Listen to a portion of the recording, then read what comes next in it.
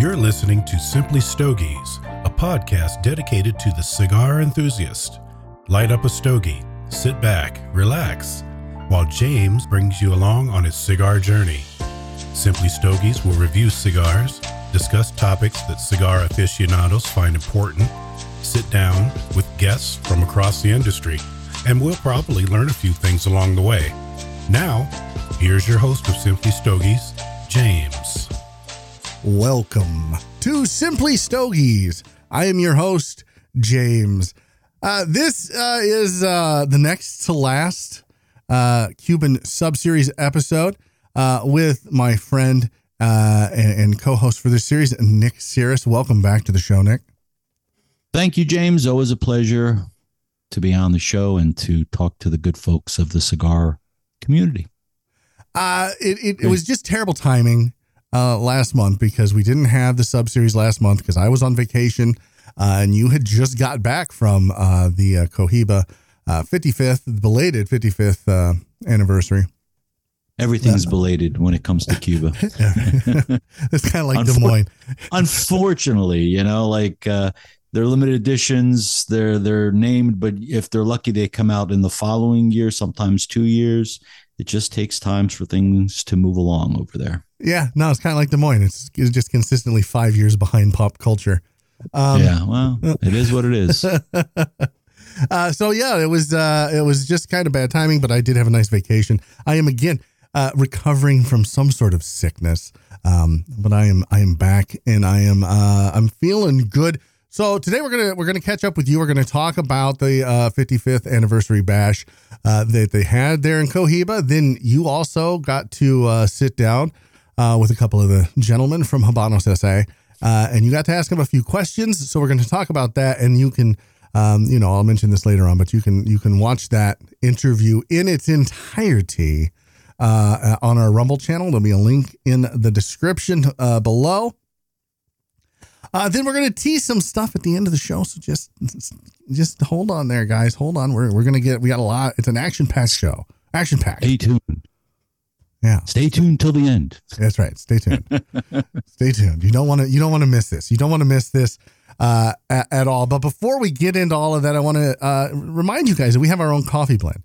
It's a Simply Stogies podcast coffee blend from Janus Coffee Roasters. Go to januscoffeeroasters.com, click in the search bar, and type in Simply, and it'll pop right up. It's a 3-bean blend, a dark roast that is going to be perfect if you like drip, if you like, cold brew, French, like whatever you want to do with it. It's a flexible coffee in that regard. So give it a shot. Let me know what you guys think, and tag me on social media. Then tell me you're drinking it. I really want to know what everyone thinks of it. But JanusCoffeeRoasters.com, and in the search bar, just click Simply. It's a non-biased 10, non-biased. 100% non-biased. Of course. Well, let me tell you something, James. I'm looking forward to trying it myself. Being a newly rediscovered passion of mine, being coffee, I cannot wait to try the Simply Stogies coffee as well. Yeah, no, that's right. You have. Oh man, I love it. That's my new thing. You've gone down the rabbit hole. I have, financially, time-wise. It's. My wife, she's getting nervous because the last time I was this excited about anything were cigars, and look where I am today. Right. I was going to say, look where you're at today. You've got your own company. You go to Cuba. Well, yeah, I'm into it. Like it went from a hobby to more than a hobby to a serious, amateur to, hey, I guess you could technically say professional since I'm getting paid to do it. So I'd say master blender, but that upsets you. Blender. I love blending. Blender. Blender's good. I'm just good with the blender name. Are you saying that you might start blending your own coffee? Yes, that is the plan because I did mention that off air that I've spent already more money than I should have in my new crazy hobby of espresso. And yes, definitely went down that rabbit hole. But as much as I love it, it just seems like the right match. Coffee and cigars, in my opinion, go together more than anything else out there. I mean, people talk about their different libations and what they drink with their cigars. But for me, a coffee, especially in the morning, man, There is nothing better. You get a little caffeine. Well, the caffeine's also in the nicotine of cigars, but you have the coffee. So also, again, a slight little plug with my brand being based in Costa Rica. It happens to be a very well-known country that produces coffee beans, and it's got a great reputation. So I think it would be just right for me to explore that avenue and hopefully someday in the future, I don't want to say near future, but it's something I definitely have on the horizon to come out with some type of my own blends that are paired and matched to my LH blends of the Claro, Colorado, and Maduro, mild, medium, and full. So I'd like to have 3 different, coffee blends to go with it. It'd be great. I think it'll. And I agree with you. There's nothing quite like a cigar and a coffee first thing in the morning. It sets you straight the whole day. The whole day. You're just good. You look forward to it. Yeah. I wake up looking forward to it. I don't have the cigar, unfortunately, because I live in the cold weather of New Jersey. So most of the year, and even though, it's cigars is what I do to keep peace in the family, I do not smoke in the house. Yeah. Well, I mean, someday that may change. I may get my own shack or shed or whatever you want to call it. The she shed. Something. I can't even smoke in my garage. It's so frustrating. I'm like, the garage stinks. I'm like, oh, geez. Okay. So. The announcement we're going to talk about at the end of the show has a little bit to do with that, at least on my end. So I'm very much looking forward to that. But before, like the next cigars and coffee that I do, because I missed the one this last week, if you noticed that, guys. Again, I don't know if you could tell from my voice. I certainly can, that I am still a little bit under the weather. But that's why I missed the show on Saturday. I've been sick all last week, coughing, and I actually had an ear infection, which is weird. What adult gets an ear infection? So it's kind of just messed with my whole upper respiratory thing. But the next Cigars and Coffee, Nick, is going to be me enjoying a civet coffee. Are you familiar with the civet coffee? I'm not. It's also colloquial. What's that word? Colloquially known as cat shit coffee. Oh, okay. Yes, I have heard of all kinds of shit coffee of different animals that are so very expensive and coveted and the best. Listen, I know a little bit about it, but I'm definitely very much so a novice in the coffee world. I don't even drink coffee. I drink espresso. You drink espresso. Yeah, which is, of course, a form of coffee, but I like the fact that it's just very strong and potent and packed with just flavors. And someday, who knows, maybe I'll graduate to having a real cup of coffee as well. But right it's now, a very European way of having coffee, I feel, right? Yeah. I love it. Yeah. I don't know. I usually always have a double espresso, so I always overdo it like I do everything else. But I think having a big cup of espresso would probably have me wired for a week. But the reality is caffeine doesn't affect me as much as the normal person. Either I've just gotten so accustomed to it, but I don't, some people love coffee for just the caffeine fix. And I'm like, I don't know. That's not why I do it, but it's definitely acquired taste, just like cigars are for people. When you first started smoking cigars, you don't have the same feeling you did as you do now, at whatever stage of the game and journey you are on. The first time you guys had a cigar, I don't care who it is, it was like, it was for me. I remember it took me years to get into cigars because I went down the wrong path where somebody handed me a really crappy cigar in college. And I said, what the hell do people see smoking this? I got into pipe smoking and that was great. And different. Like I can't really do that too much now because I'm not into flavored tobaccos at all. Right. But the actual, cigar journey that I went on the first time I had a mild, quote, premium cigar and had that aha moment. I mean, my life has changed, and that rabbit hole journey has been, an integral part of my adult life. And I never thought, if looking back, that this would be what I would be doing, and this would be such an important part of my life, but it has. And the joke is if somebody told me yesterday, and for our drinking audience, don't take this the wrong way, but if I had to go to a doctor and they said, Nick, you can no longer ever have another alcohol beverage in your life if you want to live, I would be like, okay, I'm good. But if they said, Nick, you can never have another cigar in your life, I don't know. I don't think there's anything worse somebody could say to me ever. Like, I don't care anything else. It's like, what? Well, I think I would ask, like, what do you mean I can't? Like, if I have one more, I will immediately die? It's a totally hypothetical, situation. Let's say that was the case. I would need specifics. Like, is it one more and I would die? Because then I would just be like, all right, you know what? Like, I'll wait a few years. And then when I'm ready, I'll just smoke something really good. And that's how I would go. Yeah. Well, you can go that extreme. Or let's say, it would just be very depressing. That's all I could say. And I think a lot of people don't understand it. People that don't smoke cigars surely don't understand. They're not in the lifestyle. They're not in the hobby. They don't understand the passion that a lot of us have for this and how it affects our mood, how it affects our day. I mean, it's just, I don't think people really can get it unless they're in it. No, the majority of the world that doesn't smoke cigars thinks that we are crazy and that it's a very nasty habit and it smells and how could we do it? And not to mention it's so unhealthy for you and, you're killing yourself and it's so not PC and all that. Even as a business, like I really cringe every time somebody asks me, hey, what do you do for a living? I'm like, I have a business. What do you, it's like, because most of the time, and I would say 80%, either it cuts the conversation real short, real fast, which is kind of good because I probably don't want to talk to them anyway, or they're like, how could you do that? Anyway. It's like, it's so the negative, the look on people's faces when you tell them, and think about if you just tell them you smoke cigars, some people give you this, but you imagine saying, well, I make cigars for a living? Oh. So it's easy for me, Nick, because I can just go, I podcast, and then everybody immediately loses interest. They're like, oh, all right, well, moving on. Yeah, but don't they go, what's your podcast about? No, nobody gives a shit. They're like, you're just another you're just another podcaster. Yep. You're one of those. Yeah, you're one of those people.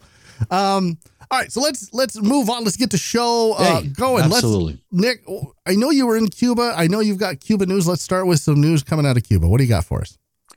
Well, I guess the most important thing that has happened there, not a good thing, and people should know by now, it's been quite a while, it's been at least 3 weeks or so, is Hurricane Ian.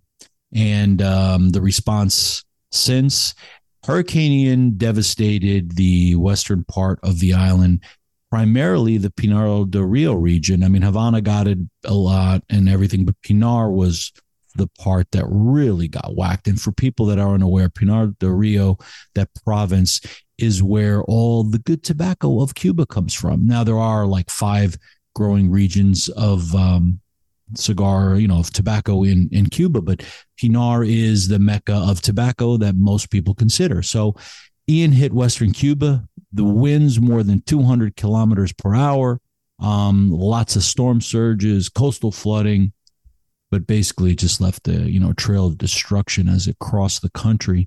Yeah. And it was a category 4, and lots of people were affected. There was 14 little municipalities there. The amount of people, not a lot in general. I mean, Havana's got about 1.5 million. In those 14 municipalities, you're talking about 700,000 people, but at least half or more than half are women and children. And they all got whacked because, that's what people do out there. I mean, there's not many jobs. People are farmers. And you have to understand these buildings that were there, the drying barns, the curing barns, the, all the sheds, everything.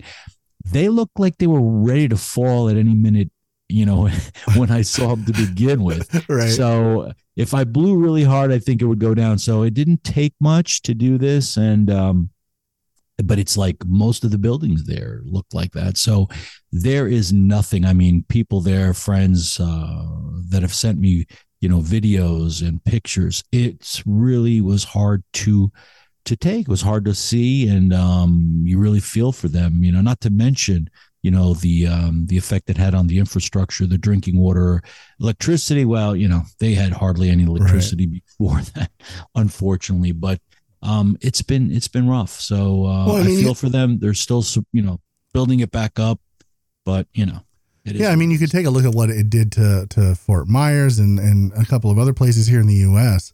and just think about the infrastructure that we have, and you saw the destruction that it did to that. And now imagine a third world country where, they're like you said, they're just like, to bring it back to tobacco, all of the, some of these tobacco barns, these curing barns, they look like they were going to fall over, like you said, to begin with, like you could just blow on it and they're going to fall over. And now this Category 3, Category 4 hurricane rolls through and just destroys it. I mean, what kind of impact is that going to have, do you think, Nick, on Habanos SA production this year? A lot. First of all, I mean, I guess the only good thing is that it wasn't, like a month later when there's seeds in the ground, and then that would have completely just ruined the crop. Hopefully this has just delayed the crop a bit. As far as impact, there's reports that over 226 tons of tobacco were damaged, from the August harvest alone. And this category, 3 or 4, or whatever it actually officially had at the end, it just, the amount of damage that it did. I know 2 people died. They evacuated over 50,000 people as a precaution. People have to understand that Pinar del Rio province produces 65% of the country's tobacco, 65, and it's the good 65%. So it's, this year's harvest yielded just under 5 tons, like 4.8 tons of wrapper leaves alone. And a lot of this stuff was damaged. So it's going to affect it. It'll be interesting. It'll be very interesting to see how Havana shifts. And, we'll talk about it later, but the fact that they tripled their prices on certain brands, brings them more profit, but you still need to have tobacco and good tobacco to sell. Yeah. So. All right. So that's all I got to say. That's it. That's it for the Cuba news. It's devastating, and, hopefully they'll be able to rebuild, better than what they had before. And it's terrible loss of life, terrible loss of property. It's a month now, right? It's been a month now. It's been a while. I mean, that's really the main thing in the news. There are 2 other little things, James, if you would allow me just to mention that are kind of important. The big thing is, Cuba was put back on the terrorist sponsor list. Obama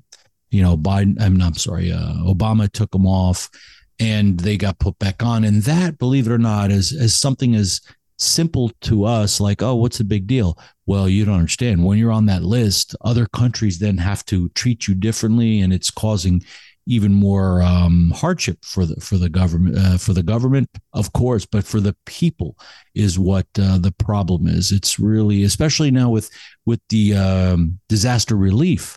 I mean, that in of itself, it's a time when they need it more than any time. And I mean, the U.S. did donate some money through USAID, and it's been tough. But hopefully there'll be a shift in this policy, the U.S. policy with Cuba, because I've always felt, look, maybe they're not the best, but they're not the worst. There's worse countries that we deal with every day when it comes to human rights issues and all this other stuff. And because they have, whether it's oil or they produce chips, we do business like they're our buddies. But a country that has really not much of any of those things, they got cigars, but yet we don't want to do business with them. Okay, there's reasons for that, and I'm not going to get into the political thing of it, but the point of it is, on a humanitarian level, especially now, they could use money, and it's difficult sending money for even other countries to assist. So, it's something that needs to be done. And the only other thing that I really wanted to emphasize is that, the mass exodus that continues for people there, that it's bad, man. It's bad. I mean, electricity's bad. I'll tell you about my experience there just in September, hoping it was better from my last trip in April. because, I was a guy that went every month, whether it was for doing my tours or for what have you. But now, people are dying to go back there. I'm getting calls literally every day. Nick, when are we starting the tours back? When are you going to go? I got people, I got this, and I'm like, guys, I won't do it. But there's flights and people are going. I said, yeah, well, you're welcome to go, but I don't want you to say, oh my God, Nick, why did you bring me here? Because right. Unfortunately, and it's a catch-22, right? Because they need tourists there. They need influx of, mind you, U.S., we're not tourists, we're just visitors, because tourism is illegal. So you go under one of the classifications. Let me make sure I preface that. But they need an influx of some type of money from people there. And that's what they live on. Other than the remittance from family and friends, which is the number one GDP for the whole country, the second or third, or it's up there, is tourism. So they rely heavily on it, and they haven't been able to. Other countries are starting slowly to come back. But it's difficult. There's just too much of a pain in the ass of we've talked about it in previous shows with the currency being all screwed up and them changing it in the middle of it. And the fact that there are no local resources happening, in the sense they have no money. So if the government has no money, they're not producing. One simple example is usually anywhere you went, you could find two types of beer, the Bucanero and the Cristal. One was stronger, one was milder. People like both. And that was about, 90% of the beer that was sold in Cuba. Right now, all right, I'm not going to say zero. Maybe there's 5% out there, but you don't find them anywhere. You see 7, 8 different brands of imported beers from the Dominican Republic and other countries. So water, that's another real difficult thing. I never really drank the water. Most people didn't from outside. Because of, we're used to a certain type of water, and our bodies can't handle the water out of the tap, I would imagine. It's not like the reputation of Mexican water and don't drink the water. Right. I don't think it's that bad. I mean, I always have drinks with ice, and the ice, I'm sure, comes from regular tap water. And I've never gotten sick. But I do brush my teeth with water from a bottle. I just to be extra sure. And water right now there is difficult to find. It's really not to mention, the price again, even on water, has gone 3 and 4 times higher. We're talking about a bottle of water used to be $1, and now the average is about $4 when you can find it. And you gladly would pay $4 if you could find it. So yeah, it's really sad. We could talk about a lot of different things in Cuba going on right now, but that is really the most pressing issues, the exodus, because there's no reason to stay. And if you have any means to leave the country, people are using them. Unfortunately, people are dying leaving there. I just read yesterday there was another boat that either capsized or something happened and people died in the water again. So a lot of people are dying. That's how badly they need to get out.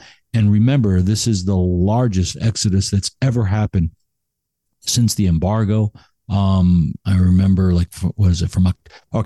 for a year ago, from October 1st till June of this year, over 160,000 Cubans came over the border. Wow. That's a figure that's significantly higher than the one that was recorded during the 1980 Mariel Exodus, the boat lift there, where there was about 125,000 Cubans. So it's bad, guys, is what I'm trying to tell you. And I hope it continues to get better. And I hope we really, our hearts reach out to the Cubans living there. And because, they're very resourceful people. They're very smart. I really, and they're very loving in general. They're nice people. They're really nice people. Not to mention, people always are surprised when they say, how's the crime there? I'm like, crime? What crime? I'm sure there is crime, but you don't see it. It is one of the safest countries that I've ever been to. I would have no problem walking down any street of Cuba in the middle of the night with no lights and not fear for my life. And I cannot say that sometimes for my own neighborhoods in New Jersey that I live currently. It's very safe. And the reason for that is, again, when the government is cracked down, because the one thing they do not want is people messing with, tourists.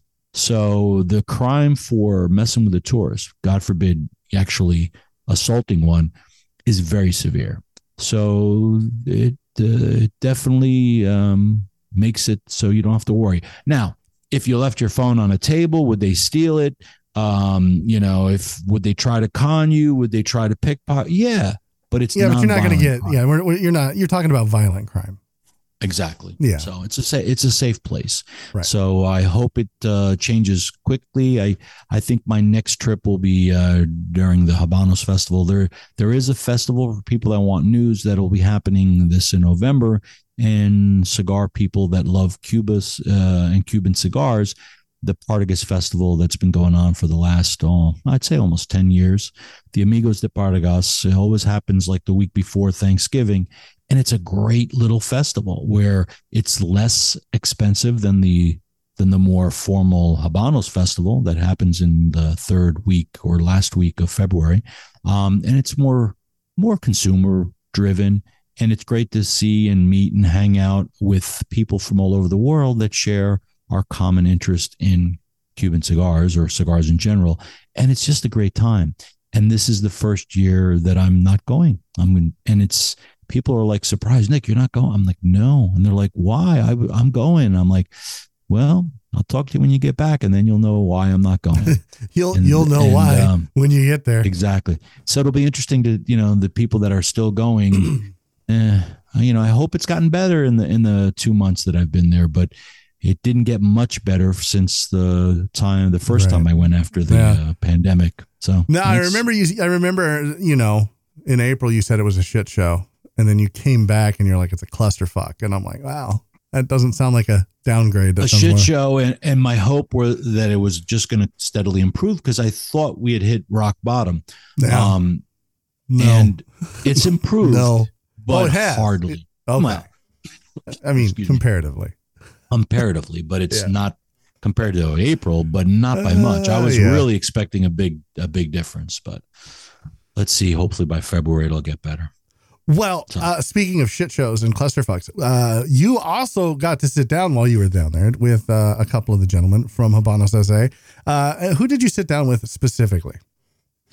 Well, they're the two co-vice presidents. The way Habanos works, it's a co-op between the Cuban government and it used to be Altaitas, which was, bought by Imperial, and now is owned by unknown Chinese ownership. So basically it's a 50-50 deal. So Cuba owns half, and 50% is owned now by for all intents and purposes, the Chinese government. So what happens, and the way they've always structured it from the beginning, is they have two presidents, two vice presidents, so they're co's. I don't know how that works in the real world application, who has really the final say, because I know in business, somebody's got to be the decision maker. Somebody's got to have, the final say. When you have two people, I don't know how things work on that. Wouldn't it be who has majority? Who's the majority owner? I would imagine it's Habanos SA. You would think, but I would say not, because who controls the tobacco? Cuba Tobacco. So, you would think that Habanos SA is the co-op. You're talking about Altaitas, which is still considered and called Altaitas, but now owned by the Chinese government. Altaitas is the marketing arm, of course, even though they have marketing people in Cuba, of course, too. But they have the majority of the money. That's how the whole thing started. A quick little history lesson. I think it was 1994. Habanos was officially formed. And the reason for it was Cuba didn't have money to pay for the fertilizers. So they were using for a while petroleum-based fertilizer that was provided by the Russians, and that really caused havoc on the land for a number of years until that was corrected. So then Altaitas said, listen, why don't we give you the fertilizer and, use it so we can get some tobacco, because we need it. So they started supplying the fertilizer in exchange for, credit towards future purchases. And then it went on from, all right, well, we can do the rolling. And then eventually they said, look, why don't we just go in 50-50? And I guess the government was okay with it. And so Cuba Tobacco is the supplier of the tobacco, and Habanos officially buys from Cuba Tobacco. Who would have the final say? In my opinion, 100% it's the Cuban side, because they control the tobacco, and they could easily tell them, go away, and tomorrow they could still sell and roll.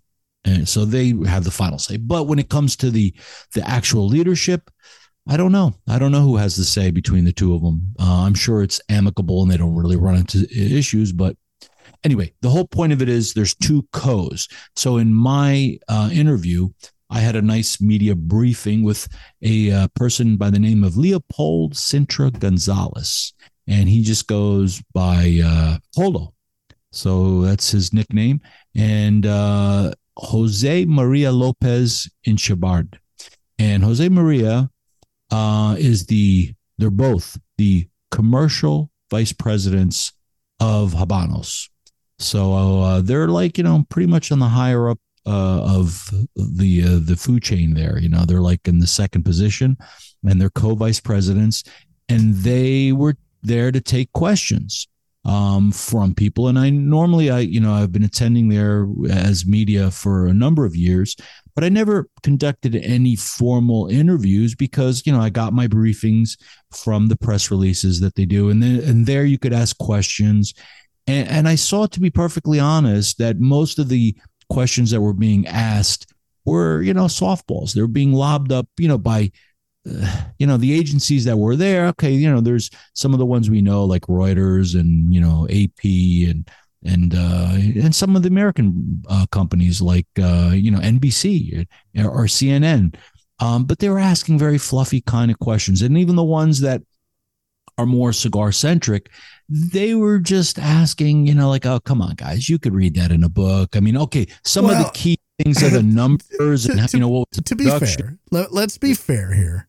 You're dealing with the Communist Party. You as a journalist, you're there essentially on their goodwill, because they could certainly say, just get out. Oh, right? Absolutely. So, absolutely.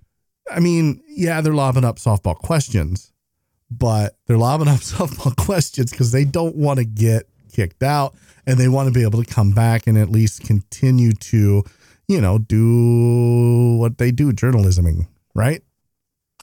Yeah. To elaborate on that whole thing with the Cuban government and media, journalists, that's always been a very touchy subject. And it's been said that for them to allow you a visa, because you have to have a specific visa. Every time I go as a journalist, I get a specific visa to attend. And the approval process is very stringent because, well, at least on the America side of things, in the past, a lot of the, let's say, people that are there for reasons other than what they're originally claiming to be there for, go as journalists. It's kind of been a known thing, right? Yeah. So they don't really, I don't want to say trust, but they have all countries, they basically scrutinize the journalist when they're attending to see if they're really the journalist and what they're there for. So it's been said that if you get a visa from them, they've done their due diligence, they've done their homework, and they got to pretty much trust you.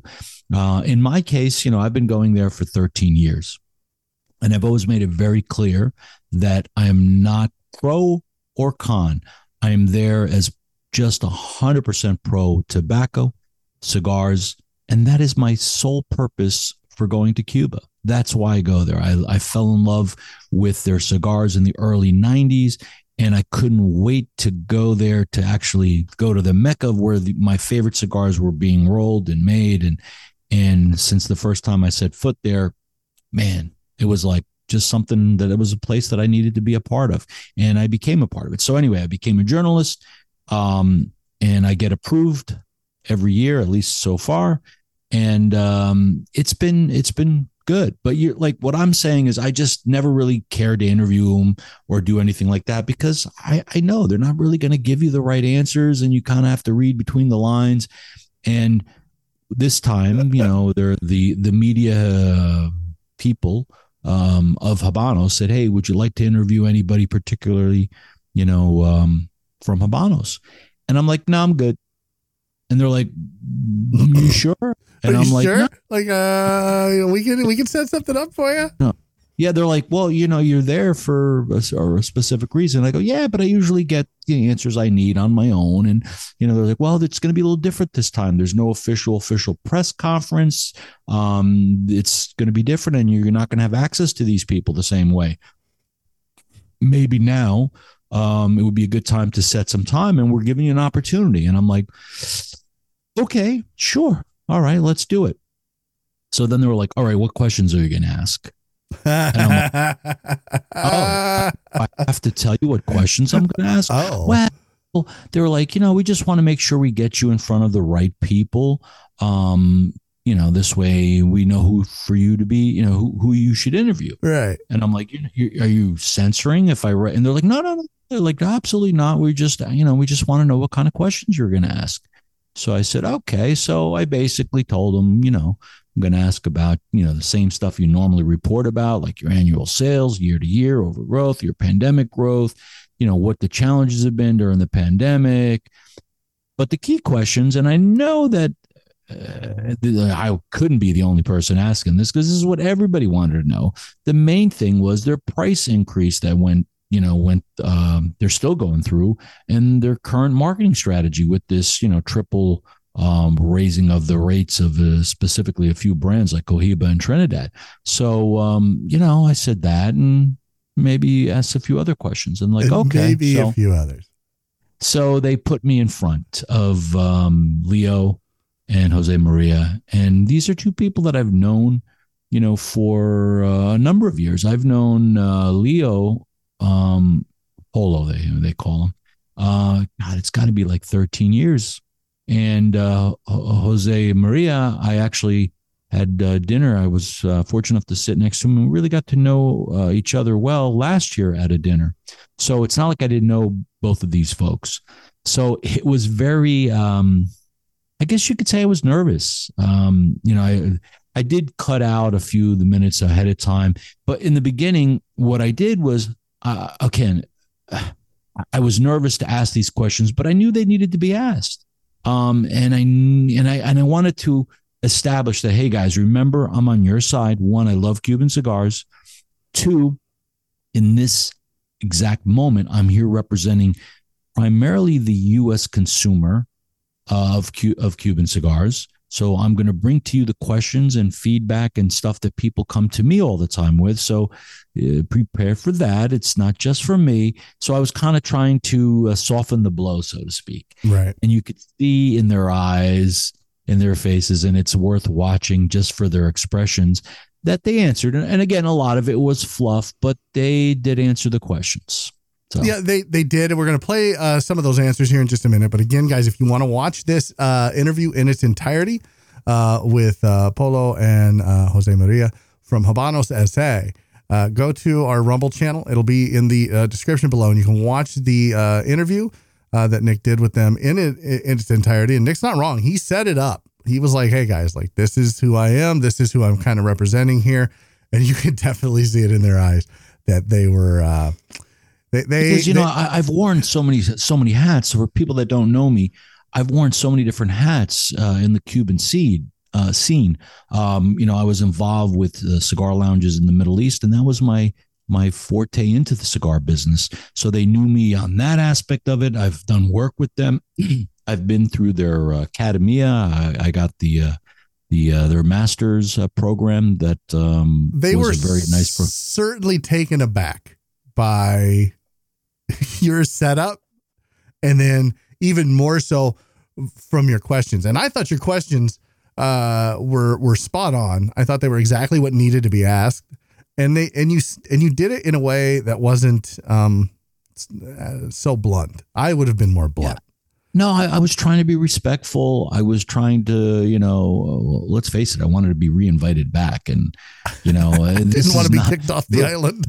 This is not something that they're used to. I, as far as I know, I don't think they've had people really ask them these types of questions. Maybe so, but this is something that they're going to have to start getting used to, I think, especially with the direction that they're trying to go. because the crazy changes, this is like, it's pretty big when you triple your prices overnight, Well, and that's what you said. You told them, you said you're trying to be, the Burka bags of cigars. I mean, I think you even used those exact words. Yeah. And that's what it is. That's, for me, the perfect analogy. You have Hermes, and they always were Hermes. They always were the most expensive. Cohiba's probably the most well-known brand in cigars in the world. And for a brand that's only been around for, less than 60 years, it's number one. No matter where you go, if somebody knows nothing about cigars, they're going to say, hey, what is that, a Cohiba?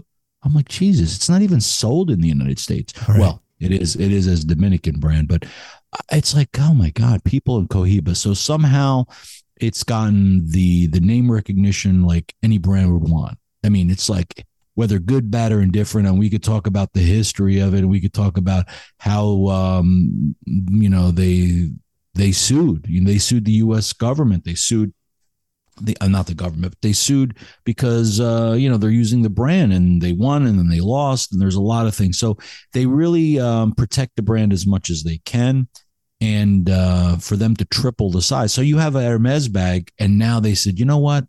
Let's say an Hermes bag is $20,000. I don't know what they go for, but I know there's bags that are 200,000 and more. So they just said, well, at the end of the day, what is it? It's leather, and it's buttons and fasteners. What are pocketbooks made of? What makes a pocketbook worth $20,000, much less a $200,000? So that same analogy really applies to the tobacco and these cigars. I mean, at the end of the day, it's dried leaves, right? Yep. That we're smoking here.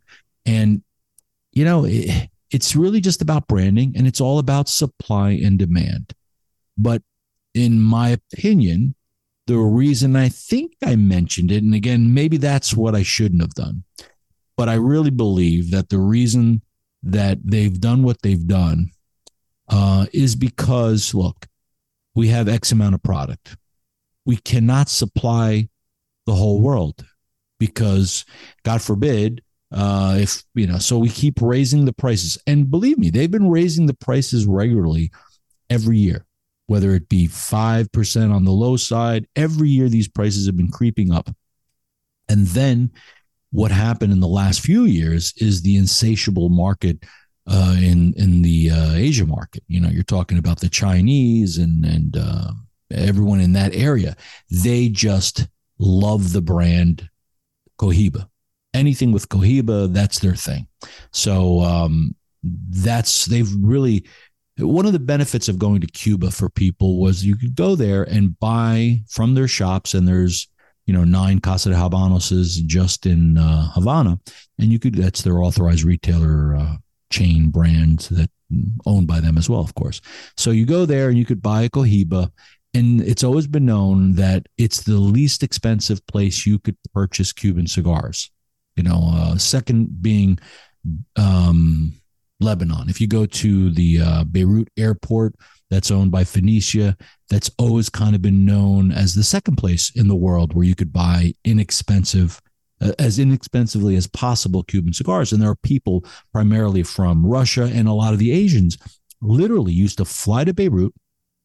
And it's a big place. I mean, it's this is they have an amazing lounge in the airport. It's one of the best lounges that I've ever been in. It's a private lounge, and there's a fee to it. And Phoenicia owns, and they do they move a lot of boxes because it's duty free, and the pricing is fairly good compared to buying it anywhere else. But outside of that, you went to Havana. Well, right now, if anybody thinks, hey, well, Americans, it doesn't matter because legally you can't bring anything back. And if you get caught bringing something back, it's not a good thing. So now is not even the time to want to bring back cigars. But if you could, there is none to be found, especially not Cohibas. To put it in perspective, a box of Sigilo 6, Cohiba Sigilo 6, which is part of their Sigilo series.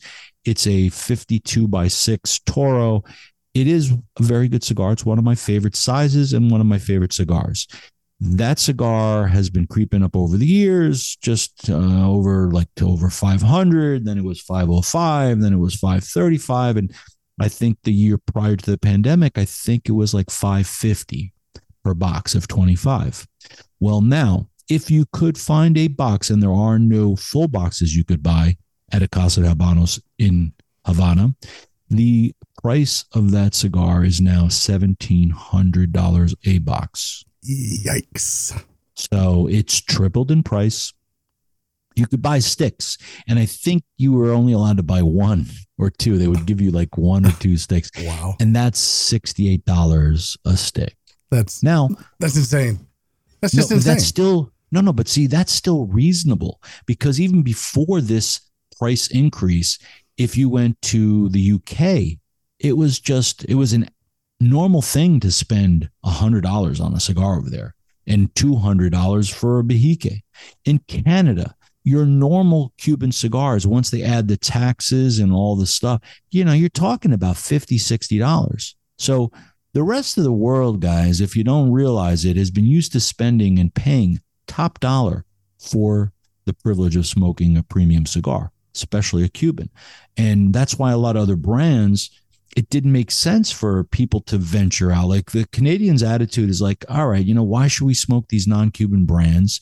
Because the price difference is minimal, and I'd rather have something that everybody knows. So whether it was just to smoke the label, as we say, and so we can show everybody we're smoking that Hermes or Burka bag, or this brand that nobody's heard of. So, of course, when the price is so close, they would go the other route. But now this is a huge opportunity for all these brands, that are coming out of countries out. We say American brands, but they're, you know what I mean. They're from Nicaragua or Honduras, in my case, Costa Rica. So it's an opportunity for people that have never really marketed outside of the U.S. to really kind of like do it now. And the reason people never did is because, the U.S. market is the largest consumer market when it comes to smoking premium cigars anyway. So, there's plenty of market share here. But now it's almost like easy picking, low hanging fruit where you can sell these other countries, because the reality is even wealthy people, I don't care what your income level is. If you all of a sudden, and you're looking at something and it used to cost you $5 and now it's 15 to $20, you're like, damn, I don't know if I want to smoke it for that price. And, after you get past the sticker shock of it, if you like it enough, maybe you'll smoke less of it, but you'll still buy it. And everything is getting consumed by the Asia market. So my hypotheses, or my theory on it, is that the new ownership, being somebody or some entity of China, because that's all we know officially, my guess is they went to him and said, hey man, listen, we need more Cohibas. And they're like, but we're giving you, we're increasing, and we can't take it away, and we have a set place of distributors that have been in business with us and our partners for the last 30 years. We can't just tell them no. Okay, now let's figure this out. What do we, here's what we sell them in Asia. We need to make that the price everywhere else and raise the prices on everything. And this way you guys can make more money since we're partners now. And also, since they probably won't be able to sell at those prices, guess where they can send them? Right. So probably said, wow, that kind of solves our problem where we make more money. We don't have more products, so we make more money. And also the other distributors, if they, can't sell it at these prices, we don't want to like piss them off. So we'll say, hey guys, I know we don't want you to be, just ship it over there. Where before it was highly discouraged and frowned upon. And also, I don't know if illegal is the wrong word, but it was not something you were allowed to do. It's kind of known as transshipping, or selling to parallel markets is what they call it. So if the distributor of the Middle East, Phoenicia, wanted to sell their products to the European market or to the Asia market, they would be going outside of their territory. And if it was discovered, by tracking serial numbers on boxes or whatever, supposedly it was potentially a violation to lose your licensing or privilege of being a distributor or sub-distributor of Habanos. So they did not like that. The only thing they didn't care, and this was openly known, that look, if you are a distributor from anywhere in the world, you are not only allowed but encouraged to sell to the U.S. market. So they wanted, because they know the U.S. market had the money, and they always had a thing for Cuban cigars, and the forbidden fruit aspect made it even more desirable. So they were allowed to do that, but you weren't allowed to sell into other people's territories. Well, in this case, if you can't sell it to your customers in your backyard, so to speak, you are welcome to ship it to the Asia market, where they will pay you for the privilege of being able to get it, and they can't get enough. So you're making your margin. You're selling, and you're not complaining, but it's a shock for some of the smaller distributor areas.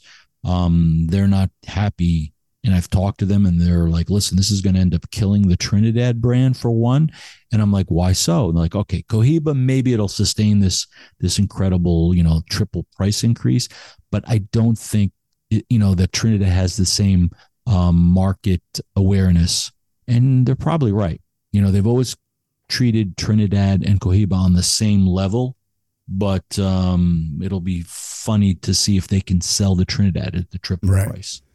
So that's kind of your take on it. And now let's hear their answer to your question, because your question was essentially, hey, you're treating Cohiba and Trinidad as the Birka bag, and you've got this 300% price hike.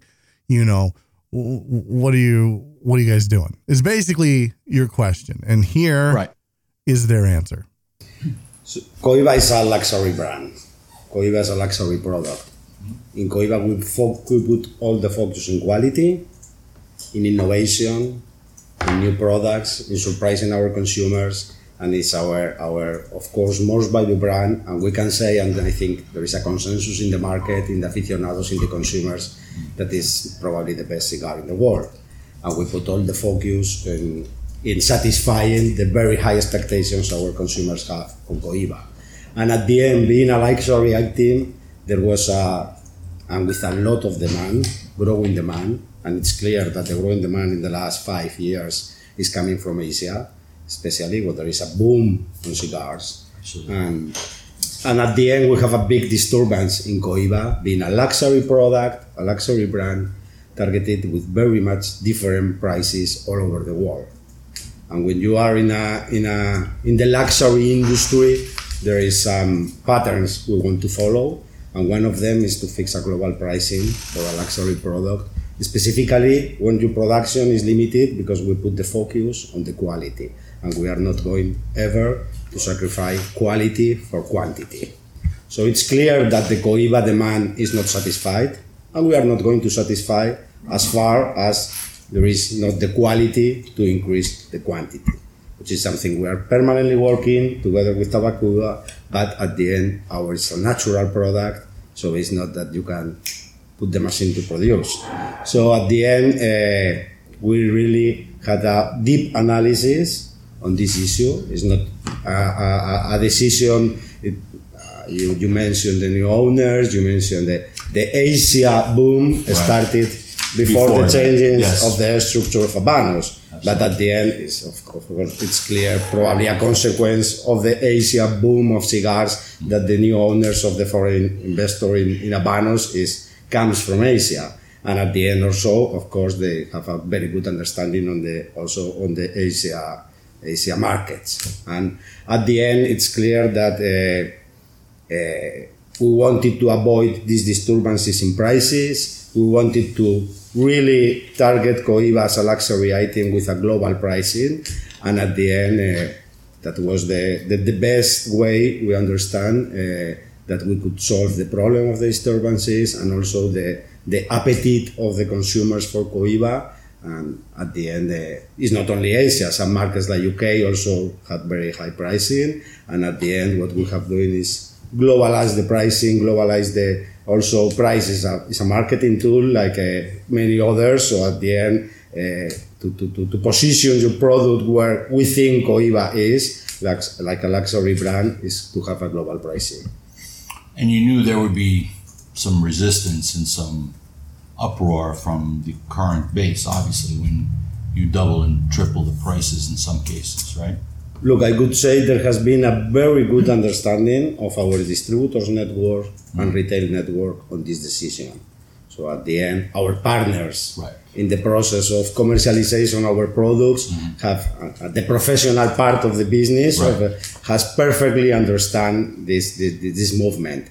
The consumers, it's clear that maybe for some consumers that were based in countries where the prices of Cohiba were lower, of course, it's not a good decision for them. But at the end, we have a so big demand on consumers willing to pay what they think a Cohiba cost.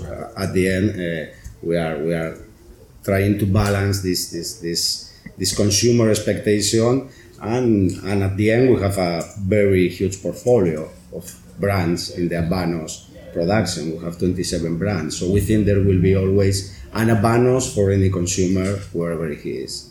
Gotcha. There is another thing that I would like also to add, and it is what have happened during the last 2 years. How is the inflation? I mean, what have happened? What have happened, for example, globally?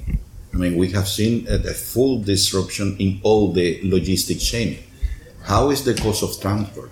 I mean, we are a luxury. We are focused in value, of course. For us, the clients are very important for sure. But we are a luxury, especially Cohiba, as you mentioned, has huge demand still, and we have increased the price in May, the end of May. Still, to see how it's going to happen, we have to what is going to happen. We need to. I mean, it is very short, and we need to evaluate to prolong a little more the time to see.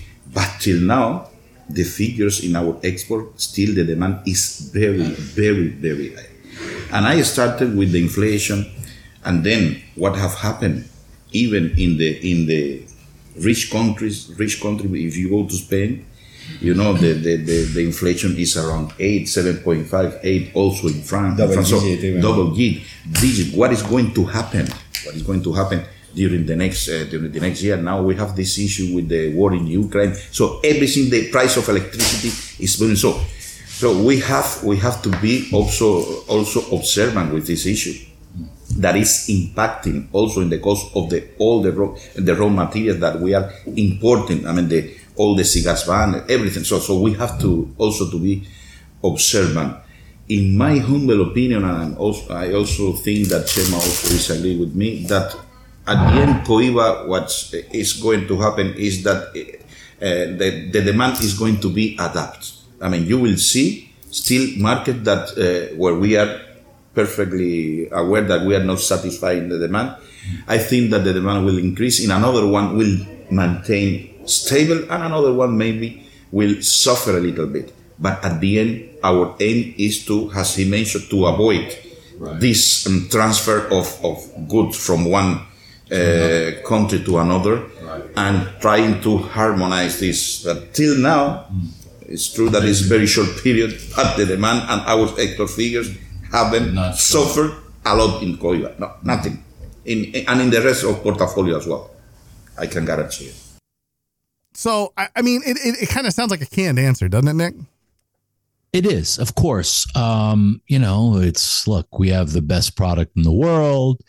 You know, they were, politically correct in the response. I didn't expect anything different. I didn't expect them to really address it. They did kind of smirk a little bit when I was talking about, hey guys, you guys allow it to go now to Asia and this.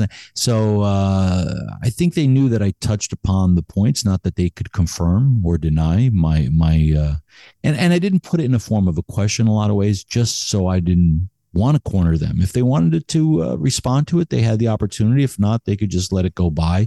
They just let it go by. I mean, they really did. It's a fluff canned answer. It's like when you ask a politician a question and they don't really answer your question. They answer some other question that you didn't ask. And that just drives me nuts. I had people that told me, Nick, maybe you're a little hard on him, man. You didn't have to go that. And I'm like, I wasn't again, I'm not trying to be mean here. I'm not trying to be a dick. I'm just trying to like ask the questions that everybody wants the answers to. And that is, everybody in the world wanted to hear the official answer, and they gave it. That was a very, canned, prepared answer, because I'm sure I wasn't the first, nor I will ever be the last to ask. No, probably not. What's your deal? Why did you increase the price by 3? So they answered it, and that is the number one question that I wanted to get out. So the number 2. Yeah, the number 2 question, before you tell us what it was. No, you tell us. No. I want to ask. Was this was this just to have something in between your first question and your last question? Because I kind of feel like it was. I kind of feel like it was. I don't want to hit you with the 1-2 punch. I want to hit you. I want to kind of just give you a jab, and then kind of back off with this second question, and then let the third question come around with the haymaker. Is that what you wanted to do? Was that, or what was your thinking? In some ways. I mean, I knew I had a limited time with them.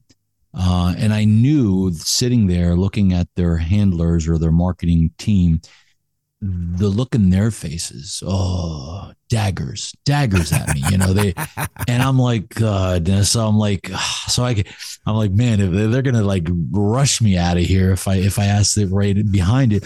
And so of course, the biggest elephant in the room for most Americans, and people talk about it all the time.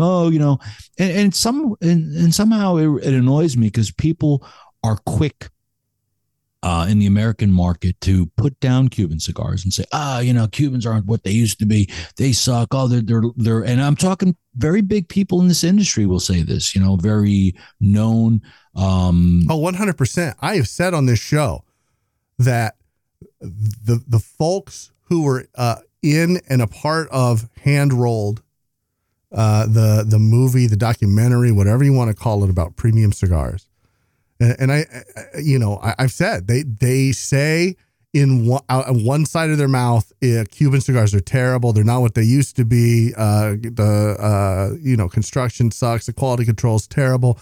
You need to not buy Cuban cigars. And then out of the other side of their mouth, not 30 seconds later, is, but my cigars are Cubanesque.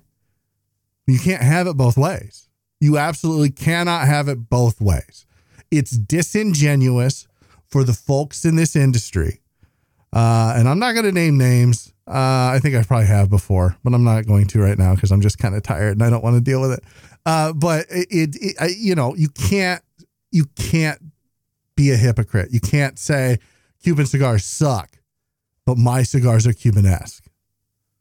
You can't. Like, that's the most disingenuous, hypocritical thing you can possibly say about your brand, period. And I think it devalues what you do in this industry. I think it devalues your brand. And honestly, it makes me reevaluate anything you have an opinion on. Well, when people ask me the same thing, or people I hear talking, I have to interject, because one, yes, Cuban cigars have a very unique flavor. There's something about it that make it, I have a good friend of mine that I'll talk about often and now and in the future, who supplies me with just about every brand of cigar out there for me to try and taste. And one of the things we do regularly, it used to be almost every day, was, is it a Cuban or not? And he was like, stump Nick on the Cuban cigar. And I could taste Cuban tobacco. I just know it like nothing else. But again, I've been doing it for close to 30 years. So actually over 30 years. So I know what Cuban tobacco should taste like. And there are some Cuban, strains in tobacco that doesn't taste like Cuban tobacco, which I've been stumped a few times. But the reality is it's very distinct. That's what I'm trying to say. Right. So, and I like that flavor. But again, I've always said that everybody's got, and that's why there's 5 million brands out there, because everybody's got their flavor that they like. And it's usually the one that you're used to smoking, the one that you feel comfortable with. George Burns, he smoked the El Producto. Mm-hmm. It was a crappy, shitty little cigar, but you know what? To him, that was the cigar. You could have given him, and people did all the time, gave him very expensive cigars. And he would say, you know what? I don't think they're as good as this. And of course, technically that was incorrect, but it doesn't, It's all subjective. Yeah. If he thinks it's great, then why are you getting on him? Look, if you like drinking coffee that came out of a cat's ass, then go ahead and drink coffee that came out of a cat's ass. I'm going to try it. I don't think I'm going to like it. But don't have a preconceived notion about it either, though. I don't know. I think if it comes out of something's ass, I can have a preconceived notion about it. Okay. You could. But you're right. You should go in with no expectations, no bias, or as little bias as possible. I don't think going in with no bias is possible, but I think as little bias as possible, and have an open mind and try things. And at the end of the experience, if you think that what you were smoking or drinking or whatever it was is not as good as what you have usually, then all right, that's you. You do you, boo. That's it. I mean, I do believe that Cuban cigars are not for everybody, and it's something that could be an acquired taste. But I think when Cuban cigars are good, they're great, and when Cuban cigars are bad, they're awful. Like there's no in between. There's not like you light up a Cuban cigar, and you're like, it was all right. It's either wow, that was really good, or holy shit, this was a dog turd. Well, I'm going to actually add to that. I think if you smoked a dog turd, then it wasn't a real Cuban cigar. Now, I do believe that because, you could say a lot. Here. No, listen to me. Listen to why I'm saying what I'm saying. The tobacco is the tobacco. It all comes from the same place. Sure. Per se. Sure. And the blends are different, but yet very similar. Sure. There's not a lot of variety. And I've always said, when people talk about non-Cuban cigars, what I love about non-Cuban cigars is the spectrum of differences and nuances between when you take tobaccos from different countries and you match them well together, which every blender, strives for. The synergistic effect of those tobaccos coming together is what gives you the dimension and the depth of the flavors that you can produce. In Cuban cigars, if you have any puro, with the exception of you got Nicaragua that's got, 3 different distinctively different areas where tobacco is produced. And Cuba has 5 growing regions, but what I'm trying to say is there's less ability to make a bigger variety. So on the spectrum, let's say if every cigar falls between 1 and 10 in the form of different flavors, let's say all Cuban cigars would be between 3 and 5, and that's it. Where you can get a cigar brand that could have a cigar that's in the 1 range, and it could have one on the 10 range, and everything in between, because you can use different tobaccos and different flavor. You understand what I'm trying to say? Yeah. No, I do. Okay. It's a very Cubans are very limited spectrum of flavor. Yeah, a limited spectrum, but yet the tobacco. When they produce and they release tobacco and they use them for the blends, they're all pretty much now. There's different years that have been better than others, and there are cigars from Cuba that are phenomenal, and there's cigars that are mediocre. But a turd, you know what? I'd rather smoke the worst turd there than some of the turds that are out there. But 100%. Having said that, there are not. You have to understand and now it's going to be even crazier. The counterfeit Cuban market was huge before. Yeah. Now it's going to be out of control. It's going to be out of control. So when people say they're smoking authentic Cuban cigars now, it's going to be a lot harder to prove, or there's going to be, they should make it more. And this is going into an area that I don't think we had talked about going into, but I know for a fact that there are at least 2 of the larger secondary resellers, if you will, out there that have been caught selling fakes. Yeah. And just recently, very recently, and they have said, yep, these were fake. Like whoever we were getting them from, we're not getting them from them anymore. Like that's, and so you even who you could trust 2 or 3 years ago, you can't trust them anymore to get you real Cubans, and a lot of that is due to the price hike. So the price hike, the supply and demand issue, it's getting less and less it's being all going into one area. And so there's an insatiable demand that exists that needs to be filled. And unfortunately, it's being filled by counterfeits and from third party. And that kind of rolls us into this third question. So if you guys want to hear what the second question was, you can go to our Rumble channel and you can check that out, or you can go to simplystogies.com. It's up there as well. But it rolls into the third question, because when you have such a high demand for a product, even with this insane price hike, it's absolute insane price hike, it forces Habanos SA to try to ramp up production on a product that, for all intents and purposes, before, they had a hard time putting out a high quality product 100% of the time. Now, you and I have disagreed on this show as far as how many in a box are unsmokable, but there are. I don't know. I don't remember disagreeing on that point. I think I said as high as 25, 30% of a box is typically unsmokable. Okay, I'm not far off from that. Okay, I'm not saying it's unlikely for it to be that high, but generally not. But. Yeah, no, generally, I think it's higher than it should be. That's for definitely, sure. Well, compared to non-Cuban, the New World cigars. Absolutely. Yes. So that rolls us right into the third question, which, like I said, this is kind of, you gave him the old 1-2. And I don't think you meant to. Like, here's the thing that you have to understand about Nick. And I'm going to say it now. And I know you've said it, but I'm going to say it. I have not met anybody who's more passionate about Cuba, Cuban cigars, or the Cuban people than Nicholas Siris. I have not met one, but there are guys out there who will swear by Cuban cigars and that's all they smoke. They're still not as passionate. But that's not me. Understand, that is not me. No, you smoke everything. Yeah. I mean, you have the LH brand. You smoke everything under the sun because you are a student of the leaf.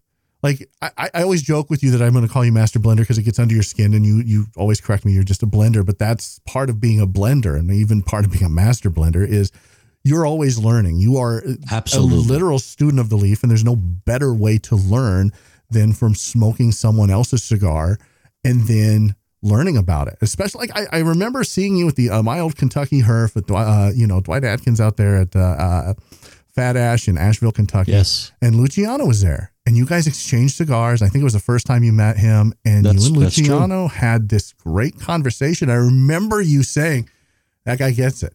Like, Luciano gets it.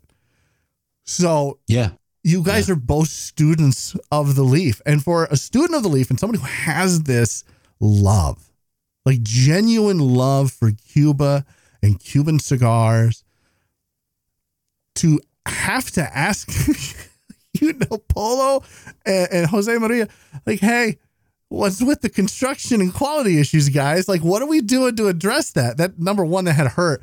And number two, yeah, they did not like being asked that. It's got to be, it is. It's a sore spot. It's got to be a sore spot because the reality is everybody knows the problem with Cuban cigars today, and for years is not so much maybe the quality of the tobacco, even though that's faltered and wavered. But the thing that's been consistent is the inconsistency of the production of these cigars. And there is an inherent reason for why I believe, and most people know why this happens, that they can't seem to address or fix. And that's the problem. Wait. Before we get into that, let's listen to their response. I don't even know if I want to say it's an answer, but let's just listen to their response to your question about quality control. My opinion, Chemos also is going to speak, because this is also, we are all the time working, and I can tell you that we have in the whole chain, since they start the production, when the production is started in the fields, we have many. When I mean Tabacuba have many quality control checks. Even in Habanos, when we are receiving the goods, we have samples, and of course we have people dedicated to check the wrapper, the draw, how is the dress of the boxes. We have many. Of course, you have to point a control quality check. Of course, You mentioned other competitors, but our product is completely a manual one. Yes, it's different process. It's natural product, but very everything is done. Of course, issues can happen. This is something that you cannot avoid. If you ask me, for sure we can all the time improving those quality points, and we are working. This is one of the first issues that we are checking, and we are improving all the time, increasing the quality control. Now we have a new quality director that is introducing even more harder quality control.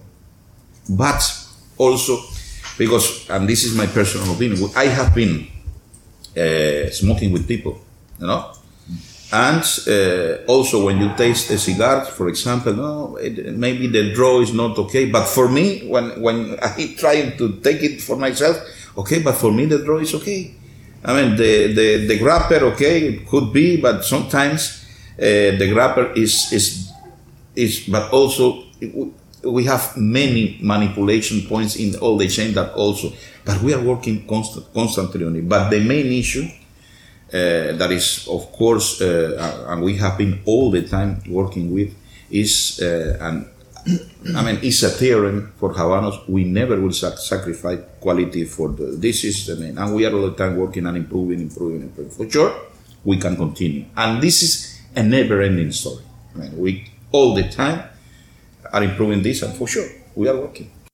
All right, there it was. Like I said, I don't know, but go ahead, Nick. Let's talk about what you think the problem is. Did you expect anything different? I mean, I wasn't expecting them to admit anything or say anything, and even if, but I had to ask it. They must know, but I wanted to stress upon them that this is something that everybody that sees me talks about. Oh, Cuban cigars suck because, and I'm like, look. What exactly don't you like about them? Well, they don't draw right. They're always this. I'm like, so you're talking construction issues? And they're like, yeah. I said, what about the flavors? The flavors, when they smoke's right. And I'm like, look, I agree with you 100% in that area. I can talk from, firsthand experience as being a part of a retail company that offered Cuban cigars predominantly overseas. It's not uncommon to have 15 to 20% of each box be literally unsmokable, too tight, no draw. And it's so frustrating because it's not like, hey, you can send their bad ones back. I mean, thankfully with my factory, I don't have these issues, but even for say some other larger factories that have maybe more construction issues, if you have a bad batch, if you have a bad cigar, you put that aside, they will gladly replace it most of the time because, hey, they got to do right by you. On the Cuban side, are you kidding me? The local distributor, they're more like, listen, you will take what we give you, not what you ask for, because we'll just give you what we have left, and you'll like it. And if you even think about complaining, you will not get any more. No more soup for you. The beatings will continue until morale improves.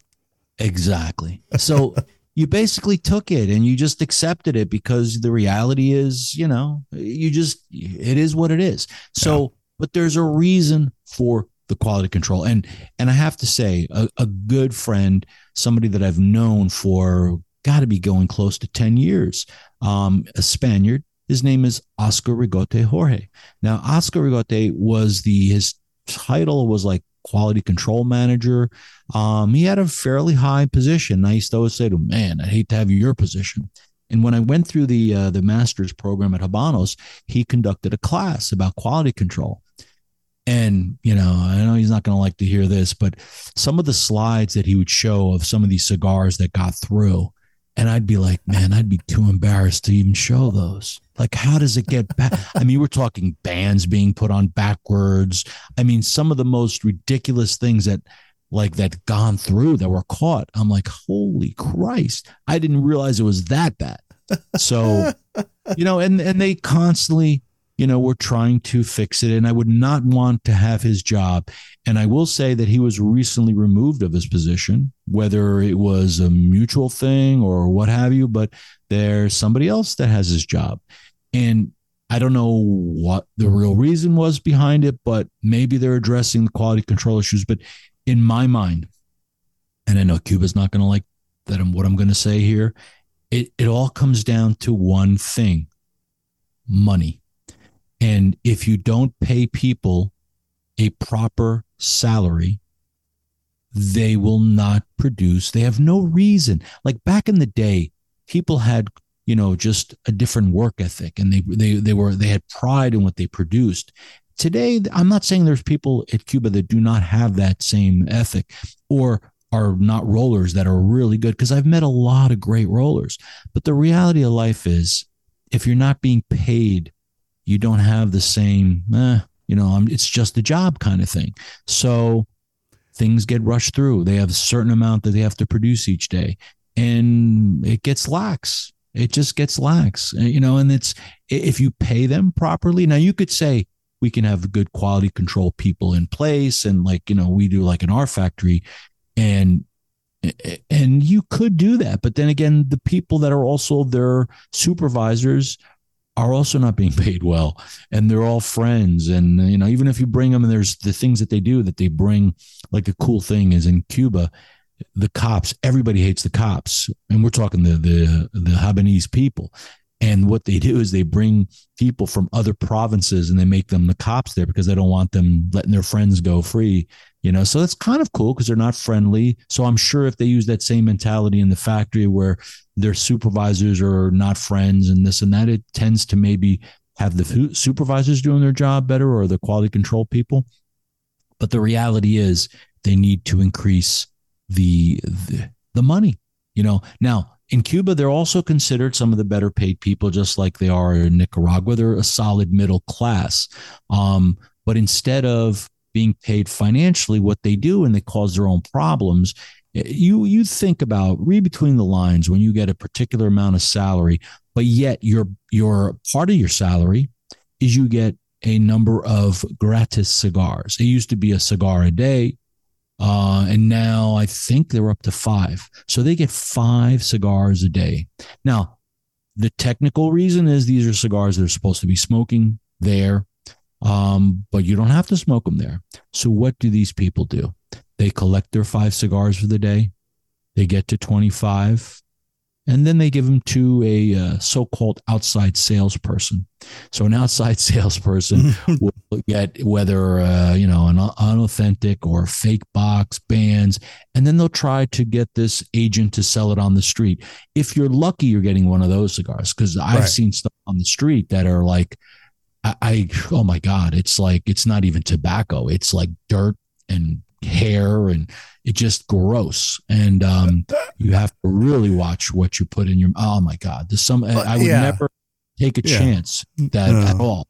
But no, I have a couple of fojibas in my Comidor, as I affectionately call it, that I refuse to smoke. In fact, I added a brand new one. And a friend of mine was like, "Here, smoke this." I'm like, "Oh, thanks a lot." I go, "Is it fake?" And he's like, "No, it's not fake." I look at the band. I'm like, "Oh, it's just totally a fake." Like, you could just, it's not even a good fake.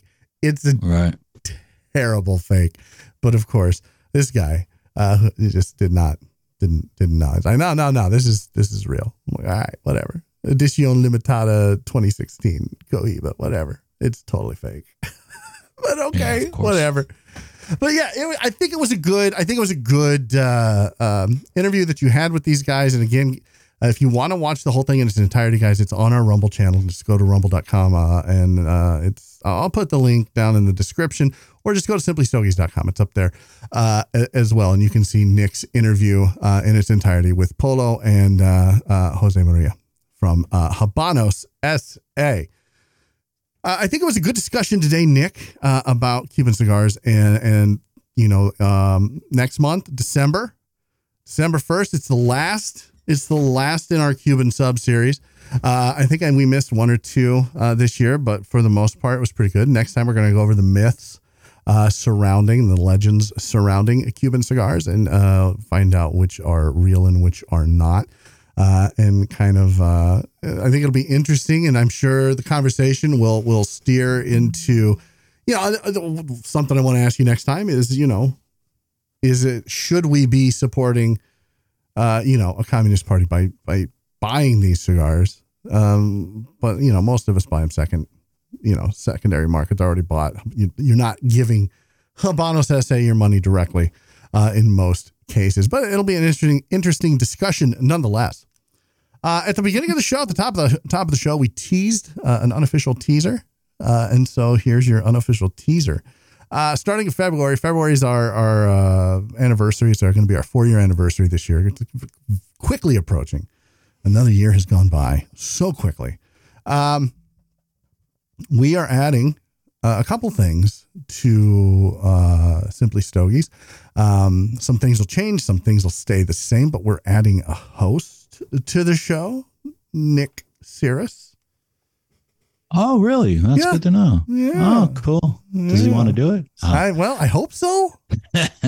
No, actually, James asked me recently, he said, hey, the Cuban series is coming to an end and it was great doing it with you. And I'm like, yeah, but how interesting can being talking about Cuba every month? And it is interesting. And I always love talking about it, but I'm not just about Cuba and I'm not just about Cuban cigars.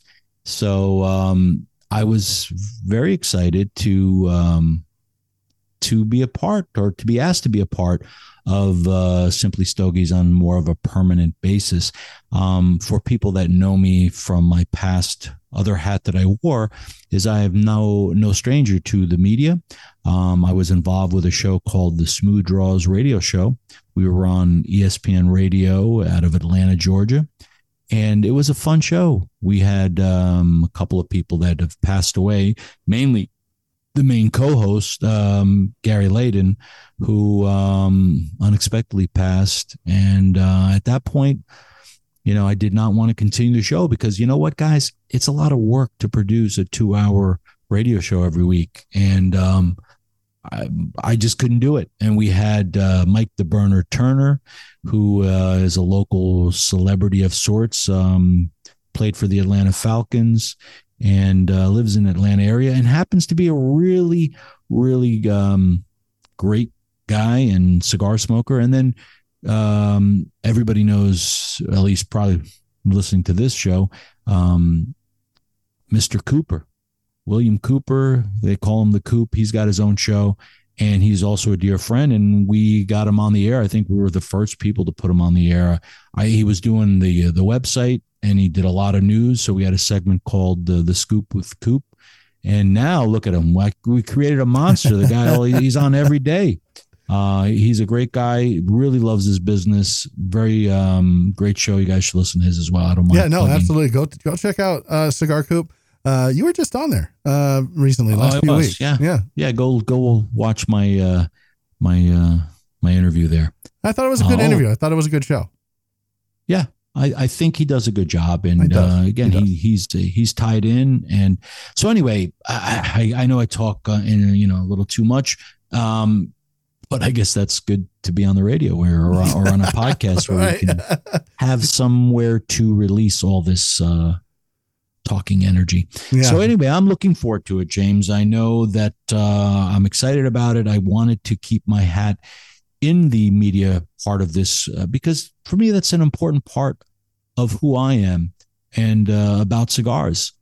Part of my job as a manufacturer, as a cigar maker, is to educate and teach. And that's one of the parts of my job that I really love, which is meeting you folks, the consumers, sitting down and having a cigar, because there's nothing better than having a cigar with like-minded people. And there's something about it. There's a magic that happens, and I love being part of it.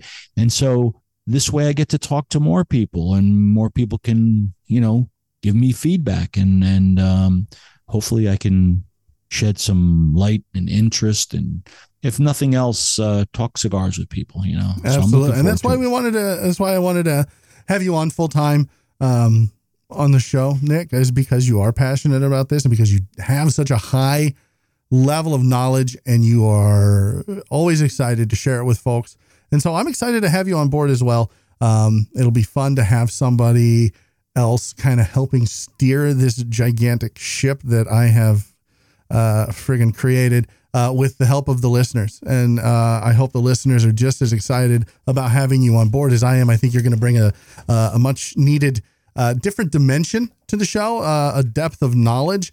And you know people in the industry. You're an insider. So we've got the insider, we've got the outsider and me, and like we have someone on and we're able to ask questions from both points of view and hopefully give our listeners, like I said, a better depth of knowledge about cigars, about the industry, and about this leaf that we all love.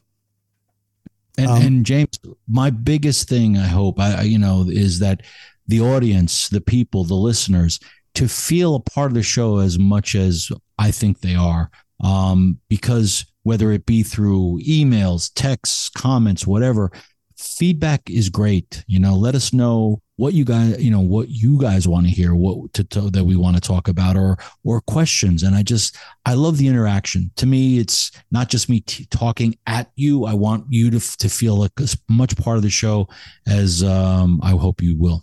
Yeah, no, absolutely. Somebody reached out to me on Instagram at Simply Stogies Podcast about Hawaiian cigars. So now I've gone down this Hawaiian cigar rabbit hole.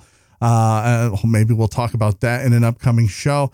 We've got a lot of stuff planned this next year, guys. We really do. I promise. I don't want to spoil all of it today, but I did want to, unofficially tease / announce that Nick is now part of the show, and you can look forward to that come February 1st when we start our 4th year anniversary.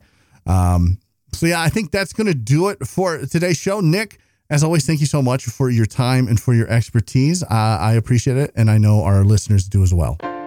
Thank you. Thank you for having me. Join us next time, where I'm not quite sure what I'll be talking about, but I promise it'll be Simply Stogies. Stay smoky, friends. Thank you for listening to Simply Stogies. Visit simplystogies.com for the latest articles and reviews. Subscribe to our YouTube channel for the latest in video content, and please rate and review Simply Stogies on Apple Podcasts, Google Podcasts, iHeartRadio, and Spotify. You can follow James on his cigar journey on Instagram at Simply Stogies Podcast, all one word, and on Twitter at the Twitter handle at Simply Stogies. If you have a question or suggestion for James, or would like to be on the show, please send an email to info@simplystogies.com.